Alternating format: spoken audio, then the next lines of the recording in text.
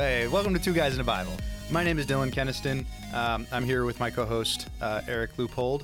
This is a conversation about theology, the culture, and God's Word. How you doing this morning, brother? I'm doing great. How are yourself? I am doing well, and we are on the cusp of October, which is exciting. We're here sitting in one of the offices at Hilltown Baptist Church recording, and it is September 30th, bright, beautiful, sunny day. I love fall weather, by the way. I was just talking about that with Emily the other day. It's like totally both of our favorite season. I look forward. I bought some things to use, like skewers to use for hot dogs and for marshmallows. Excellent. I look forward to doing that shortly. Excellent. Little fire pit. Roasting some marshmallows. Do you put the marshmallows on the hot dogs? No, that'd be disgusting. No. But I make a s'more out of a hot dog. Okay. No, that's also disgusting. That's also disgusting. Yeah, no. Yeah. I love it. Well, listen, I mean, in the spirit of fall, like, it was funny. I actually just went, with our work, we had a little trip. We went apple picking. It was a lot of fun. But we got some apples, we got some cider. It's fall, and everybody is going to be enjoying the change in the season and the change in the leaves, and, it's a beautiful season. One of the things that comes up a lot in this season, though, is, we are looking towards Halloween, towards the end of October. And I know that it's one of those conversations when Halloween comes up, sometimes the air gets a little bit thick when we're talking with Christian brothers and sisters. You can kind of, cut the air with a knife. It can get a little awkward.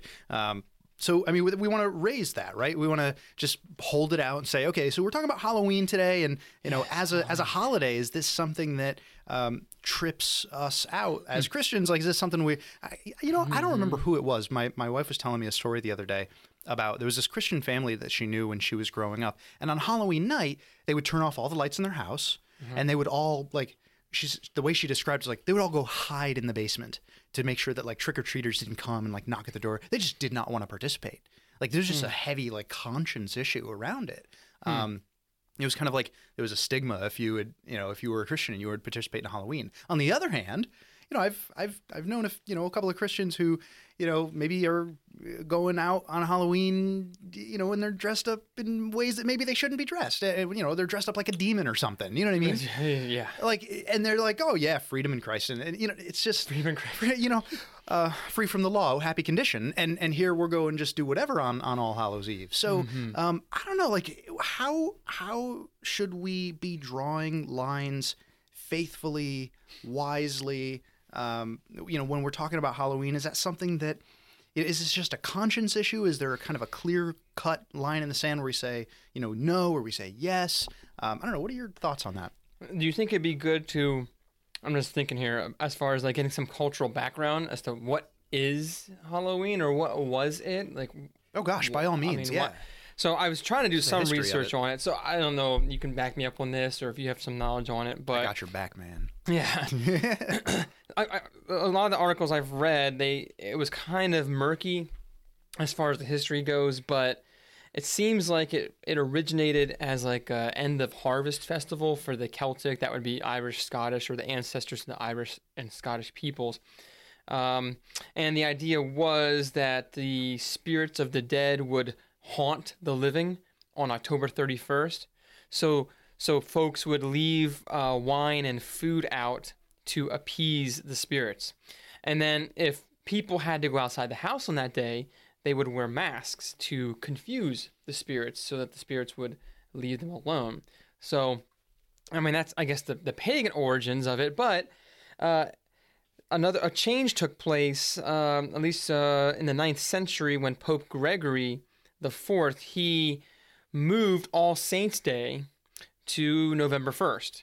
Now, I guess All Saints' Day was a day that was like a feast day to commemorate all of the Christians who had been martyred in the church. So that was moved to November 1st. So October 31st is All Saints' Eve, which is actually where we get the word for Halloween, because Hallows is holy, saints. It would be All Hallows' Eve, which then shortens to Halloween. So the very word itself actually derives not from pagan origins, it actually derives from All Saints' Eve, that phraseology, although the practices of food and mask wearing seems like it has some kind of connection to the dead, spirits of the dead there, way back when. I didn't know that. That's actually super cool. That's interesting. So like, but I wonder, so it's like food and drink. I mean, but what about candy? You know what I mean? Yeah, Like, we got some Skittles up in there. Well, like I don't know how the much 8th candy century. they had back then. Pope but, Gregory loved him some Skittles. Yeah, I don't know. I don't know about maybe that. he did. Reese's peanut butter cups. He wasn't a rainbow guy. No, not really. Not taste the rainbow. No, but I think I don't know. I couldn't find exactly, or I didn't really get a chance to take a look at when it came over to the United States. I think it was with some of the waves of immigration from Ireland and Scotland.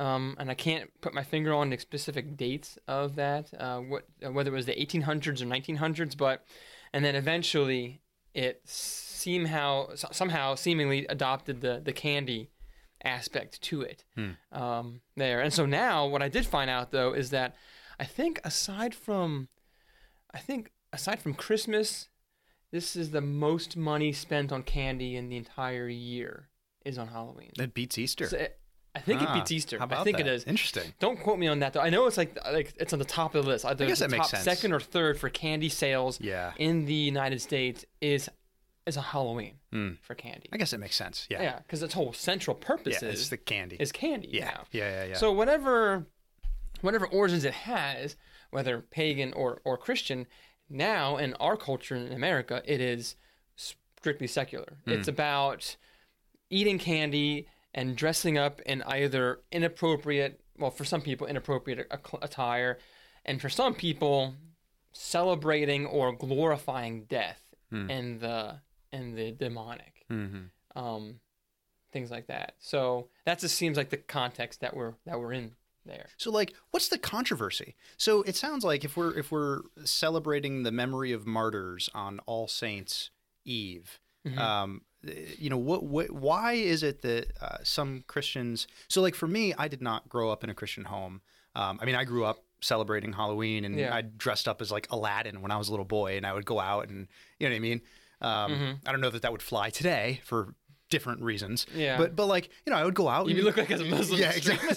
Well, cultural appropriation and all that, right? Oh, well, that's true. I don't want to offend anybody. No, don't offend them. But yeah, when I was like 4 years old, I'd dress up as Aladdin. I'd go out and get a big old pillowcase and get some candy. And I had a little thing too where like I would prepare a riddle, and I would tell the person, I was like, if you can answer my riddle, I'll just get the standard candy. But then if you can't answer my riddle, can I get double the candy? That's interesting. Yeah, and a lot of I was like, I can see you doing that. Yeah, it's like if I lose, I win. If I win, I win twice. Right? It's fantastic. Clever. Yeah. But like for me, this was just never really like an issue.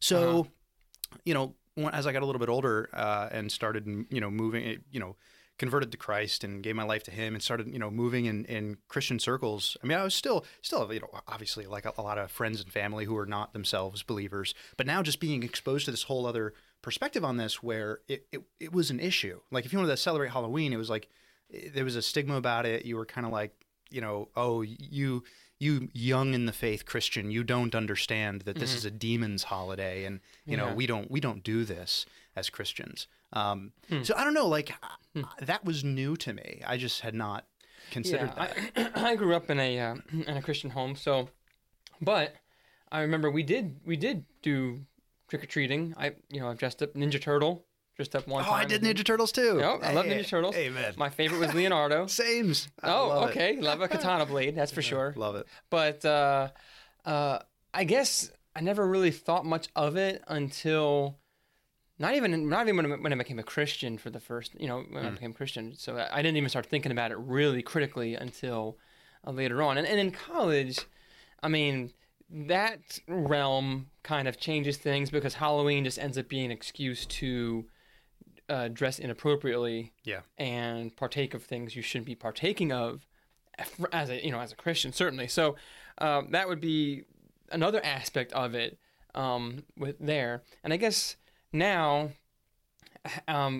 being married, having children, Renee and I have had to think about, okay, so what are we going to do?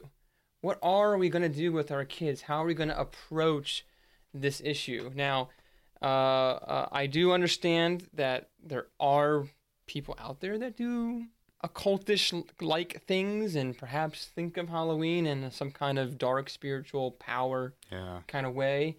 I didn't really come out of that, myself, although in middle school I did dabble a little bit into occult witchcraft and things like that. And that's a whole other discussion for another time if we want to have it. But I was definitely out of that phase of life, that wicked phase of life by the time I graduated high school. So I guess the question comes down to, are we encouraging some kind of sinful behavior by participating in Halloween and in trick-or-treating or dressing up? Are there aspects of it that are not redeemable, that clearly need to be done away with?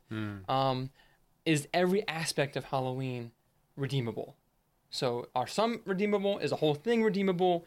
Or is none of it redeemable? And which ones? Like how far would you go? Yeah. I mean, it's, I guess the same idea with any kind of cultural thing that you do in life. Those seem like the questions that we should be.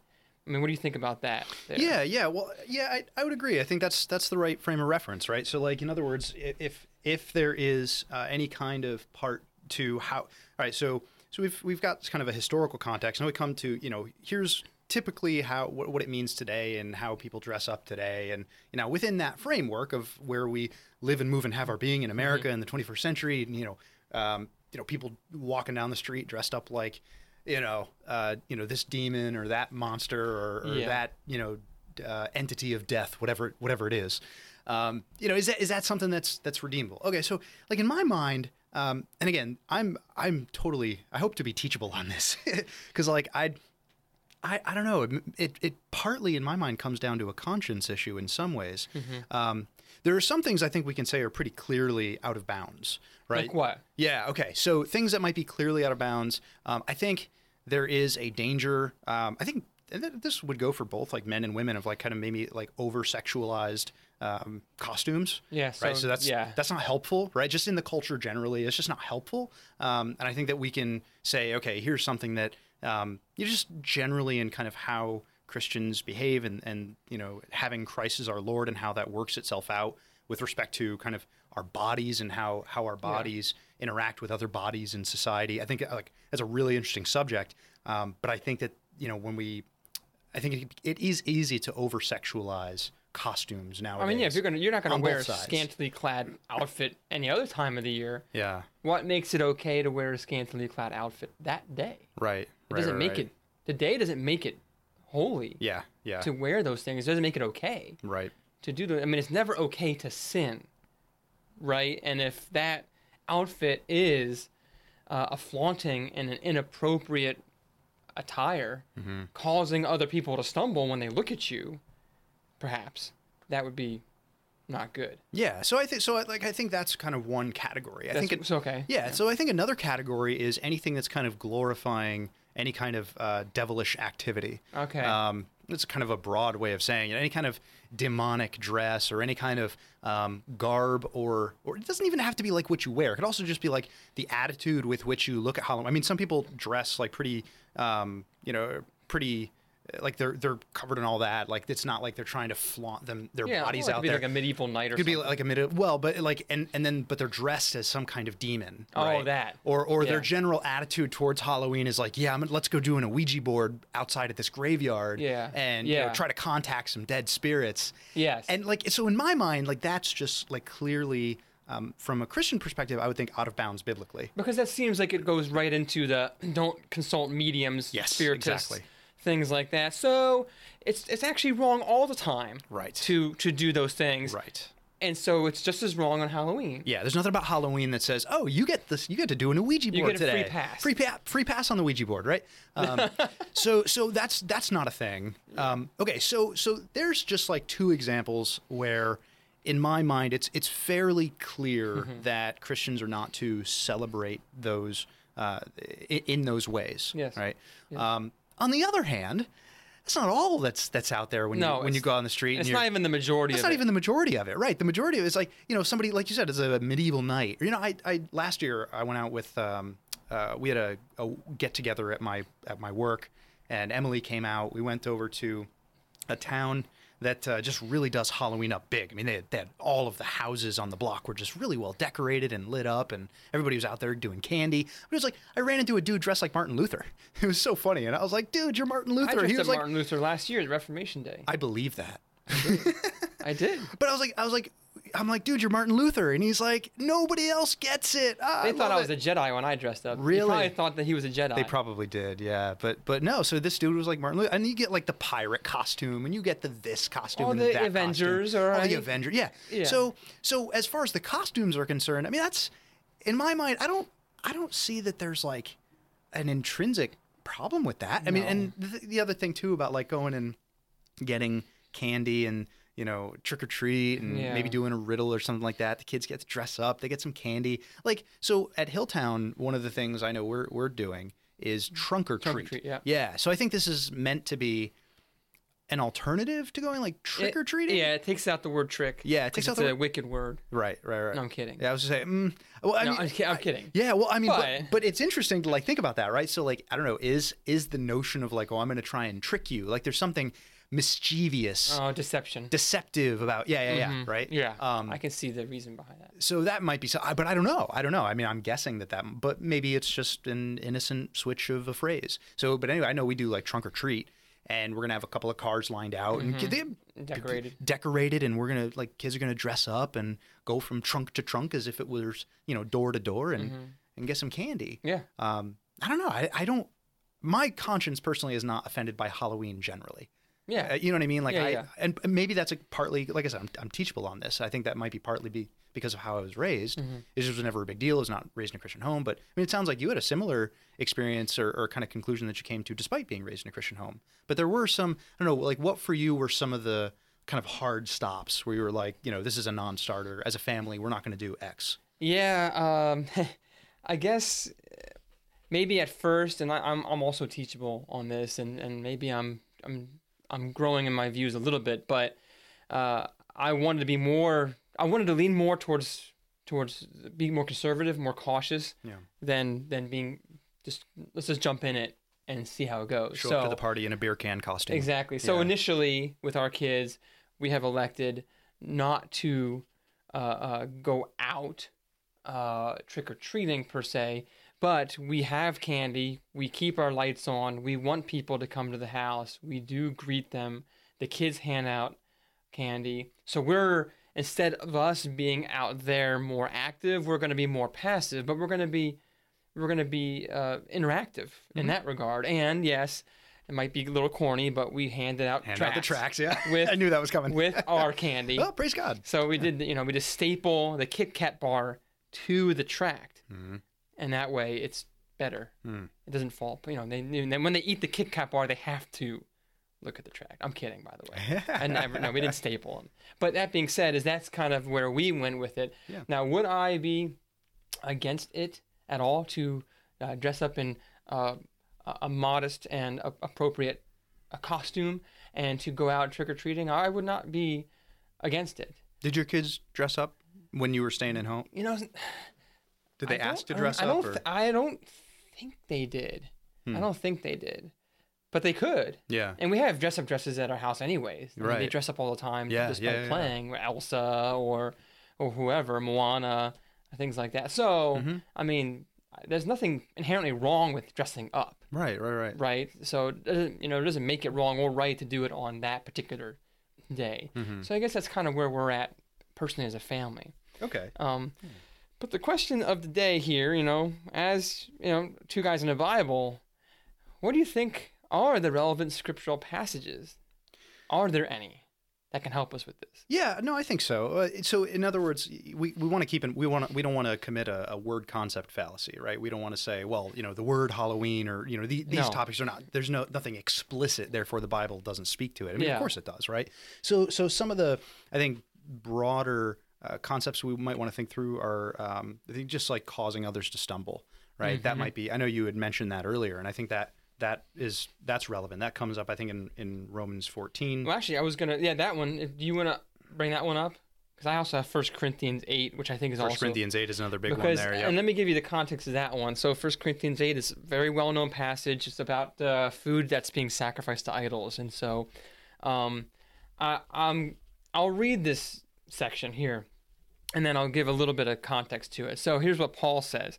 Now, concerning food offered to idols, we know that all of us possess knowledge. This knowledge puffs up, but love builds up. If anyone imagines that he knows something, he does not yet know it as he ought to know. But if anyone loves God, he is known by God. Therefore, as to the eating of food offered to idols, we know that an idol has no real existence, and that there is no God but one. For although there may be so-called gods in heaven or on earth, as indeed there are many quote-unquote gods and many quote-unquote lords, yet for us there is one God, the Father, from whom are all things and for whom we exist, and one Lord, Jesus Christ, through whom are all things and through whom we exist. However, not all possess this knowledge, but some, through former association with idols, eat food as really offered to an idol, and their conscience, being weak, is defiled. Food will not commend us to God. We are no worse off if we do eat, and no better off. Do not eat, and no better off if we do. But take care that this right of yours does not somehow become a stumbling block to the weak. For if anyone sees you who have knowledge eating in an idol's temple, will he not be encouraged, if his conscience is weak, to eat food offered to idols? And so, by your knowledge, this weak person is destroyed, the brother for whom Christ died. Thus, sinning against your brothers and wounding their conscience when it is weak, you sin against Christ. Therefore, if food makes my brother stumble, I will never eat meat, lest I make my brother stumble. So, real quick context there, of course, Roman Empire, Roman world, a lot of meat offerings to idols in the temples and whatnot. And certainly the Christians would have been coming out of this pagan context. And some of them coming out of eating that food sacrificed to idols, they, even though Paul is acknowledging that there's really no such thing as other gods, these idols here, there are individual Christians who, coming out of that, might be tempted, I suppose, to go back into it, or they might feel really torn or upset if they see other Christians just having at these meats that were sacrificed to idols there. And so Paul is saying, really, if someone's conscience is weak, and assuming that you know that, you should not do anything to become a stumbling block to them, basically leading them into sin or causing them to doubt perhaps the faith, or to be tempted to go back to their old ways there. So the context there, though, is, of course, eating meat sacrificed to idols. But I think there's some principles there that do apply in other areas of life. The one common one that we've heard a lot is alcohol. Sure. So someone who came out of alcohol addiction, I am not, if I know that, I'm not going to offer them a drink, okay? And I'm not going to invite them to come out to the bar or anything like that, I'm going to, and even though I personally have no problem partaking with complete self-control and moderation, I'm not going to flaunt my freedom in front of them, so as to either tempt them or to somehow wound their conscience. And so I guess if I were to apply that text to Halloween, it would have to be someone who perhaps was deep into occult-like, pagan-like practices, spiritism, doing maybe very, very horrible, dark things on Halloween, thinking of it as like a night of power kind of thing. And in that case, if their conscience led them to completely cut themselves off from that season, I would not flaunt my freedom in their face. So if I somehow knew that that's where they lived, I wouldn't go to their house dressed up and knocking the door, hey, trick or treat. If I happen to know that they lived there, I would bypass that house. I guess that would be one way to apply that passage. Thoughts on that there? Yeah, I think that's exactly right. And so I just brought up Romans 14 as a text that kind of runs parallel to the 1 Corinthians 8 text that you were talking about. Paul says one person believes he may eat anything, while the weak person eats only vegetables. Let not the one who eats despise the one who abstains, and let not the one who abstains pass judgment on the one who eats, for God has welcomed him. Who are you to pass judgment on the servant of another? It's before his own master he stands or falls, and he will be upheld, for the Lord is able to make him stand. So we're talking about meat sacrificed to idols. Then Paul goes on to talk about, I think there's applicability maybe for Sabbath here. One person esteems one day better than another esteems all days alike. Let each be fully convinced in his own mind. So this kind of comes back to some of what we were talking about in the law as well, right? You can't imagine Paul saying one person considers adultery a fine thing. Another person considers adultery, a wicked thing. Let each be fully persuaded in his own mind. So, there are some lines to be drawn here, depending on a lot of factors hermeneutically, like how, what are the, how many texts does Scripture speak to this in? What are those texts, and how clear is the forbiddance of certain activities? Yeah. So when we're talking about something like Halloween, there's some room for some aspects of it, as long as those things we laid out earlier, which are clearly, I think, forbidden to Christians. Mm-hmm. Now, once we've said that, there's some flexibility to conscience, for conscience sake. But to your point, you don't want to be like, well, of course I can go and celebrate Halloween. And anybody who doesn't celebrate Halloween, they just have weak consciences and they're a bunch of legalists. And forget them and whatever, right? We don't. Yeah. That's not a Christian attitude either. So no. Christian attitude. I mean, think about how highly Paul reveres the Christian's conscience in these texts. Like you were saying in 1 Corinthians 8, like Paul says, if my eating meat would cause my brother to stumble, I would never eat meat again. Yeah, it's pretty strong. That's strong. Like how important how highly he prizes the conscience of his brothers and sisters in Christ. So that's something to keep in mind, right? So when we are out there going and if you are one who goes and celebrates Halloween, but that there's someone with a kind of background like you described, where they practiced witchcraft for Ouija boards, or Ouija boards, try to summon the dead on right, and they really legit Seances. Were into it. Yeah. And they're recovering from that, and now in the freedom that's found in Christ, and they're no longer enslaved to that in that way. Now, are we gonna go and invite them to dress up as a witch on Halloween and go out and come trick-or-treating, right? Like that's not it, Yeah, I agree. And so this kind of leads us to the next point then. Okay, well, so should I participate? Let's say my conscience is free. I mean, is it worth my time? Should I go out and do these things? I mean, and I've heard several people put it this way, and it's something to consider. It's one of the few. It's pretty much the only night of the year that you can go to a stranger's house and knock on their door and talk to them, and it's not weird. It's not awkward. Yeah, they don't look at you like a Jehovah's Witness. That's a good point. Well, I mean, it's very interesting, right? Yeah, totally. And so I wonder what your thoughts are, Dylan, on this passage, which is sometimes it seems contradictory, but I don't think it is. It's 1 Corinthians 9. It's the all things to all people passage, which came one chapter after he just said about food offered to idols. Here's what he says, starting in verse 19. For though I am free from all, I have made myself a servant to all, that I might win more of them.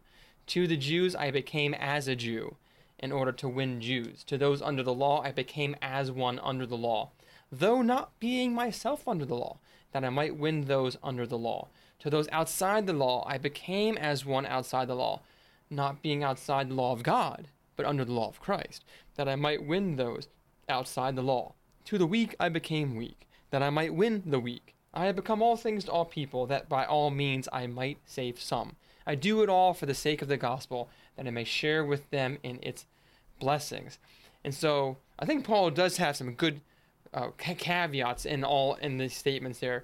The idea that, okay, I can be as one under the law, but he's very clear to point out that he is not under the law as the Jews would say that they're under the law. Right. Specifically regarding they must act this way to be justified or to remain in God's favor.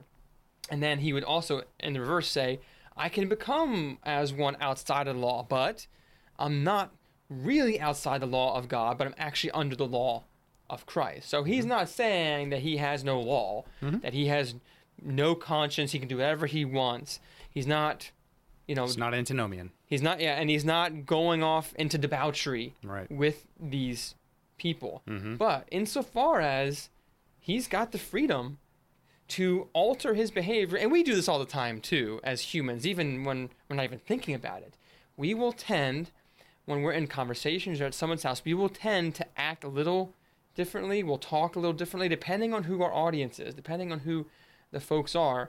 We might behave a little differently to them to kind of, I guess, build those connections. Yeah. Right? It's bridge building. It's bridge building, right? Totally. Yeah. So, I mean, and there's flexibility in that. So, for instance, I will have to be more careful to avoid using military terminology when talking to non-military individuals.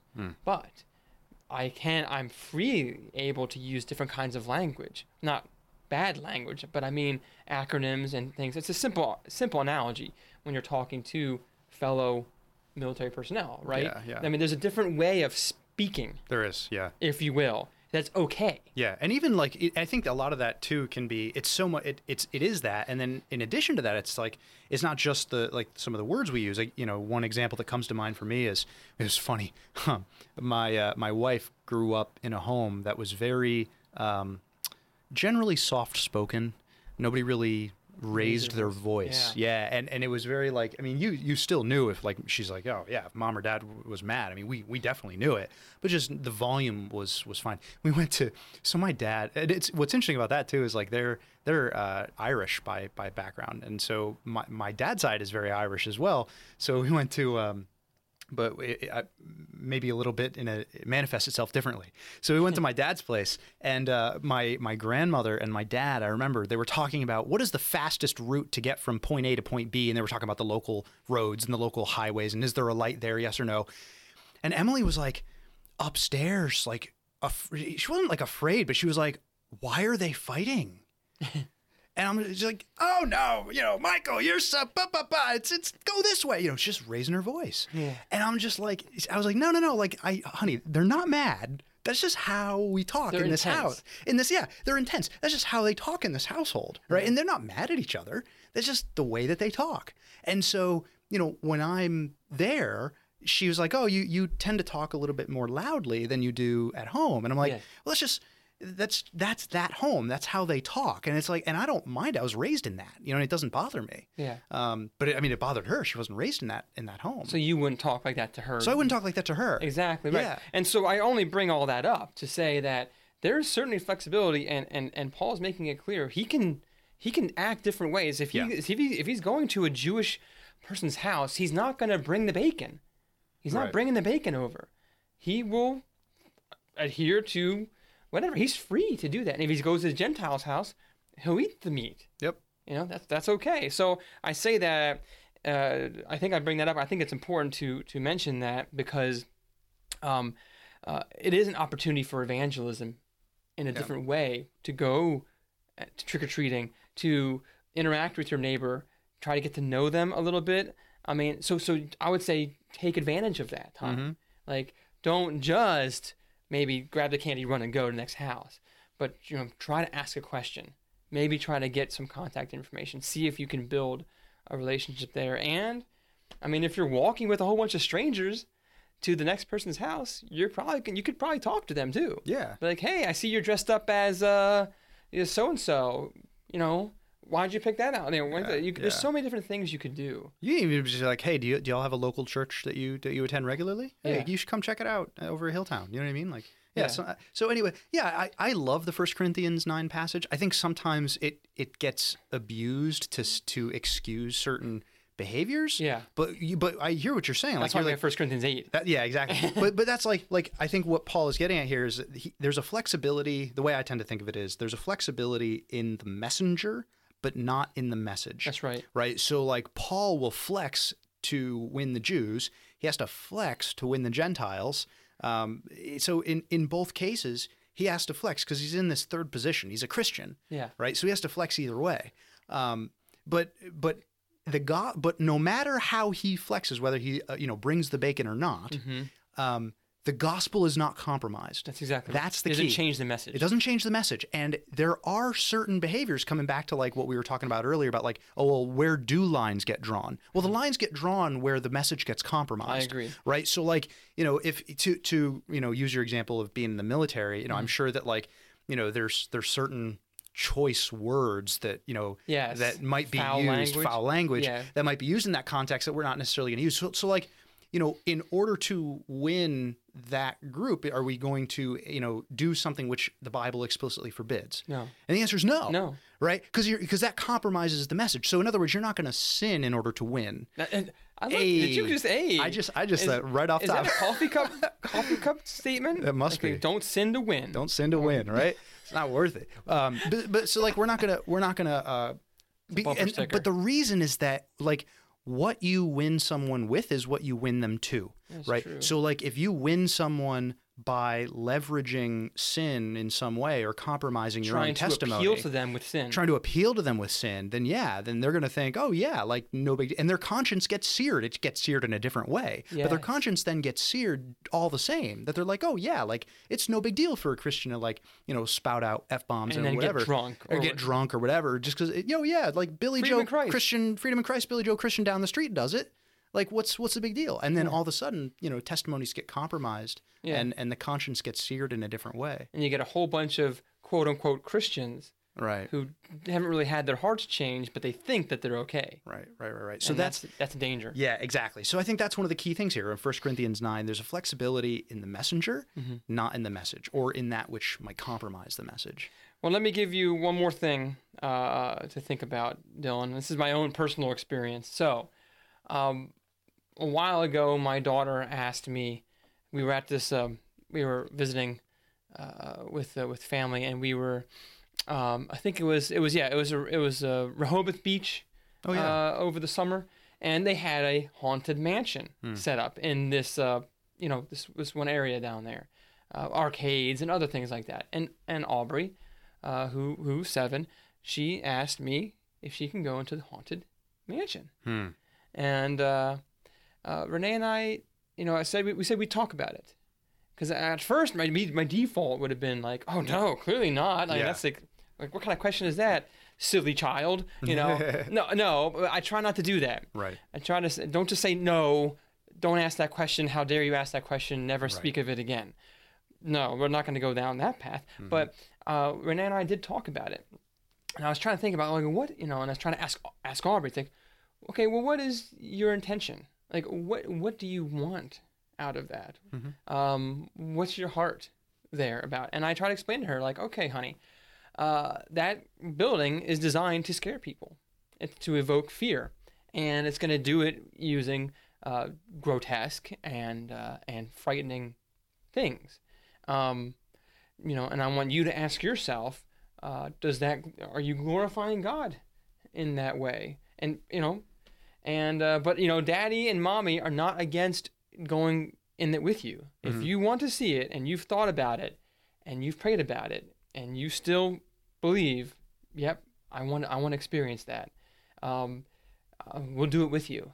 Now, eventually the next night she changed her mind and said, no, I don't want to do it, Daddy. I don't want to do it, which is fine. And I'm glad that she came to that decision instead of me telling her, no. Now, maybe I was wrong in that though. So maybe it's never good to go into a haunted mansion. I honestly don't believe it's necessarily sinful to go into a haunted mansion. Me personally, I don't like seeing scary films and movies like that. I have no desire to engage in being frightened. That doesn't evoke anything out of me, Yeah. I find no pleasure in that. And but I'm not necessarily saying that it's wrong or necessarily evil to I guess go to a haunted mansion. I don't know. Please help me with what are your thoughts on that? Yeah, well, I mean, I think of it kind of like a scary movie, right? If you don't want to get the if we're deriving joy from, let's say, gore, or demons or whatever, then that could be problematic, right? Yeah. But there are some people out there who enjoy getting that rush or that thrill of a little bit of fear. I've actually heard one person kind of describe it like a roller coaster. Like, I'm really scared when I'm on that roller coaster, but boy, what a rush! It's fun. So there are some people who just really derive some joy from that, and I guess it's possible that someone could say, I'm enjoying this film or this haunted house experience to the glory of God. I suppose it's possible. Generally not, Yeah. right? Like, Yeah. so, and the other thing too is, when we're talking about the haunted house, I mean, the first thing that was going through my mind when you were talking about that was like, okay, if we go in and we come out, it would be, well, of course, like when we come out, Lord willing, it would be like, wouldn't be that bad of a haunted house. That we don't die. That we don't die. Yeah, exactly. But like when we come out, let's talk about it. Exactly. You know what I mean? Like what did we just experience, and what did you get out of that, and what did you think about it, and did you enjoy it? Well, what about it did you like? Yep. And I think those kinds of conversations can be really just revealing, and then we take all that conversation in line with what Scripture says about the importance of whatever we want to do it to the glory of God. Exactly. And is this something that glorifies God? And there may be some aspects of it where like, oh my gosh, it was so much fun. Like when that, there was this, it was in like a zombie kind of thing where it was like, there was, I don't know, a chemical spill. And it changed this person, and they were glowing green, and they were walking towards me, and oh my gosh, what a rush. It was so much fun, versus like, here's this giant pentagram on a ceiling. And, and here's this, devilish thing that's with like with horns coming at me with a chainsaw. Oh my goodness. You know what I mean? Well, I'm just making it up, but like, but it's a twisted mind, I know, but like, but you get the point where, that kind of thing, let's be careful not to like, if that's exciting to us, maybe that's not an excitement that's glorifying to God. Yeah. And right? that's a conversation that I wanted, that if Aubrey had elected to do it, we'd have been like, oh, honey, we're going to talk about it afterwards. We're going to go through it and we're going to talk about it. And I think that you can do that for a lot of things. Yeah. Not everything, of course. Yeah. I mean, it's not, and from her perspective, she's never seen anything like that before, never experienced that before. So I can understand the curiosity. And, would I apply that same principle to, let's say, drug use? No. If if one of my children's like, hey, Dad, let's try heroin. What do you think? I'm like, I'm not going to go to her and say, we'll do it, and then we'll talk about it afterwards. Right. Exactly. No. How about no? Yeah. So obviously it doesn't, that kind of principle doesn't work. And but why there, right? So like what's like in my mind when you say, okay, no, we're not going to apply that same standard to heroin. Like I had a conversation with a brother in Christ who was trying to get me to say that we could go to a strip club and go into the strip club in order to try to win to evangelize to evangelize, right? Oh my goodness gracious. Yeah, well, and I was just like, but this is why, right? Because there is a line that says, we are not going to indulge in sin in order to win someone over or in order to like have that conversation, right? So if there's something like a haunted house that there's, quote unquote, what do we mean by haunted, right? If we're talking about mediums and contacting spirits, and if that's the expectation, maybe you don't go in knowing that that's going to be there. But if it's like, I don't know, somebody dressed up in a scarecrow outfit and jumps out at you or something like that, then yeah, fine. But then we talk about it after. So the reason you allow one and not the other is because there's no explicit expectation that this is intrinsically sinful. Exactly. You know what I mean? Yeah. Whereas something like drug use, or not being in control of yourself, going to a brothel. Yeah. I mean, it's true. Jesus hung out with the sinners and the prostitutes, but he didn't go to the brothel. Right. You know what I'm saying? So there's. He's not himself indulging in sin. That's exactly He right. may hang out with sinners. And he's not even encouraging the sin And either. he's not encouraging it either. Exactly right. Exactly right. So that's a lesson for us. Like we want to hang with sinners. We want to hang with the tax collectors and the prostitutes to try to win them over to Christ. That doesn't mean that we ourselves, in order to flex, compromise our testimony and go on sinning. It's just like if a friend of mine were to invite me to their house for a seance or for a Ouija board activity, I would say no. I'm not going to go there to I'm not going to be like, well, you know what? I'll go there. I'm a Christian. I'm free in Christ. Maybe I'll have a chance to evangelize them. No, there's other opportunities. Maybe, in fact, we say, how about you come to my house? Come over to dinner. How about this? But I'm not going to go for the purpose of having this seance. Right. To try to, I guess, sneakily get in there and subtly submit the gospel to them and almost kind of deceive them, if you will, in that way. So, I think that's just kind of what I was getting at with those passages, and I think that should be hopefully somewhat helpful. What other thoughts do you have on on this? What else should we cover on this particular topic? Well, I mean, I would just say, look, at the end of the day, if you're out there as a brother or sister in Christ and you're listening to this and you're like, yeah, but Halloween just still kind of trips me up and I'm just like, or it freaks me out. I'm just not a fan. It's not for our family. Praise God. Go in peace and so don't celebrate it, right? Like if it offends your conscience, you should not do it, because the conscience is so important to preserve. I cannot overstate that. If this is something about which you don't really have a conscience about, then and you feel like you have this flexibility and the freedom and the maturity Yes. to kind of try and discern, okay, this is something that is sinful activity, and so I know where to draw lines, right?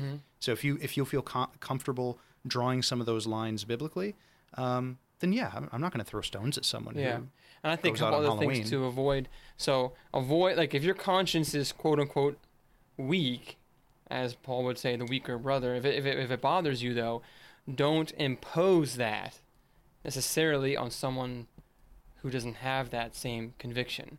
So I guess what I'm trying to get at is That's a good one. Yeah. like, yeah, if I struggle with going on trick-or-treating, I am not going to condemn you and your family for going trick-or-treating, unless, of course, you started engaging in sinful behavior, but then I would only address the sin, not the fact that you're going trick-or-treating. And in the same way, the stronger brother, quote-unquote, can't or shouldn't flaunt, as Paul says, that freedom in front of, or dangle that in front of the weaker brother, saying, hey, look what I can do, and you can't do this, kind of thing. So there's obviously a balance. And like you said, there are always lines, and you have to be able to draw those lines with discernment. Would you say that's fair then? Yeah. Totally would. Totally Awesome. would. Cool. Well, I think what we're going to do, let's go ahead and close it out with our proverbial challenge of the day. Challenge of the day. Challenge of the day. And then I cannot hit any kind of note for. Well, you're not on the singing team. That's true, and praise probably God, best you're that way. yeah, and that is everyone is grateful for that. Yeah. So Eric is in the hot seat this morning. Yeah, it's a little warm. Yeah, it's a little bit warm here, but what we're gonna look at this afternoon now. What we're gonna look at is Proverbs 22, Oh, big one. verse 6. Train up a child in the way he should go, even when he is old, he will not depart from it. Seems fitting. Granted, we got a lot of kids and a lot of Yeah. implications for raising our kids going out for Halloween, trick-or-treating. Train up a child in the way he should go. Even when he is old, That's right. he will not depart from it. What, is That's it, right. what does That's that mean? right. So Halloween, dress them up in a dressing, and when they're old, they'll keep wearing that. Yeah, that exactly. outfit. No. Keep the same outfit on Keep for the same years. outfit for years and years. No. So, okay, great proverb. Let's see if I can tackle this one in the time we have left. So, train up a child in the way he should go. Even when he is old, he will not depart from it. Okay. Applying the proverb hermeneutic, understanding that proverbs are generally true and they are general guidelines and not true in every single possible instance that there could ever be. The principle behind it here is that we as parents, when we train up a child, our children, in the way that they should go, so the implication, the assumption here is we have God's word as the standard, and we are to train up our children in the nurture, admonition of the Lord, as Paul says in his letters, and the idea being that even when he is old, he will not depart from it. So, real clearly, training in the younger years leads to, in general, fruit in the older years. And you can apply that certainly spiritually, okay? Discipling the child, discipling our children, training them on Scripture, preaching the gospel to them on a regular basis, modeling for them what it means to worship God, what it means to pray, what it means to love God and love neighbor. And in general, when that child grows up, they will clearly have learned from that, no doubt. And you could apply that also in other areas of life. One could even just use like mathematics or just general self-disciplines as far as teaching them, like, this is how you make your bed, this is how you brush your teeth, this is how you read books, this is how you study. All these things, what you do when the child is young, that sinks in and that settles, and that will bear fruit later on in life. But of course, this is talking about morality, not departing from a way that he should go. And so the question always comes up, does this guarantee that the children of believers will grow up to be believers? And does grace run in the genes? Does it run in the genes? Can you make it happen? And the answer is... Drum roll. Drum roll. Nah. There's no guarantee. There's no guarantee. Because we believe salvation is by grace alone, through faith alone, in Christ alone. And that is a gift. That is not of ourselves that anyone should boast. So grace is a gift. Faith is a gift. And it is really in God's hands whether any person, young or old, would be raised to spiritual life. And we do know that Jesus said several times that he did not come to bring peace, but a sword. That daughter will be divided from against mother, and father against son. I think it is a amazing blessing when entire families are Christian and know the Lord. I don't know if that might be more of the exception than the rule. It's hard to say, but would you say that there's covenant blessing to being raised in a Christian home? Yeah, well, I would say, I think it's just, we could call it covenant blessings, certainly. Can of worms. No, I think we can say that. For someone to be exposed to God's word. Yeah, exactly. From a young age all the way till they're adult. Yeah. That's a blessing. It's a huge, definitely. Now, at the same time, though, as parents, we need to make sure we don't put pressure on ourselves to say, if they don't confess faith, I have failed. Right. No, because your job is to be faithful. And let God grow, let God produce the fruit there. So, but be faithful, train up, do something, train up a child in the way he should go. And in general, when he is old, he will not depart from it. Yeah, no, so I really like that. That's one of the things is just like what you said when, we as parents are like to be faithful, and then God gives the increase, Lord willing. We pray, for our kids and that they would grow up to be believers. I think one of the things that I like here is that, as parents, we are kind of setting the cadence of life. So like there's so much in kids. Like I'm starting to watch, our daughter's about 8.5 months, almost 9 months old now. And she is like watching me more like intentionally, right? Before she was just like look all over the place. And now she's like, her eyes are on me and her eyes are on her mother. And like, she's watching what we're doing, even at this age. You know what I mean? So it's like we are teaching her things. There's so much in kids that's caught rather than just taught. That's true. You know what I mean? Like we're setting a cadence for life, whether it's in, family prayer or devotions or how we handle different, maybe difficult conversations or how we handle, difficult things as they come up in life, or how we celebrate good things in life. Our kids are watching how that happens. And so there's a training, there's a pedagogy to being a parent that's inevitable. Right. And so the kids are watching that. So I think, that's exactly like you said, like there's this element of, as a parent, we are called to be faithful and to train up our kids in the fear and admonition of the Lord. And then the Lord himself will grant that, Lord willing, eternal security to our children as they profess faith. And your daughter is watching to see what you're going to wear for Halloween. For Halloween, she is. She's like, Daddy, where's that Luther costume? Or Thor. Yeah, maybe. Or Iron Man. Hardly.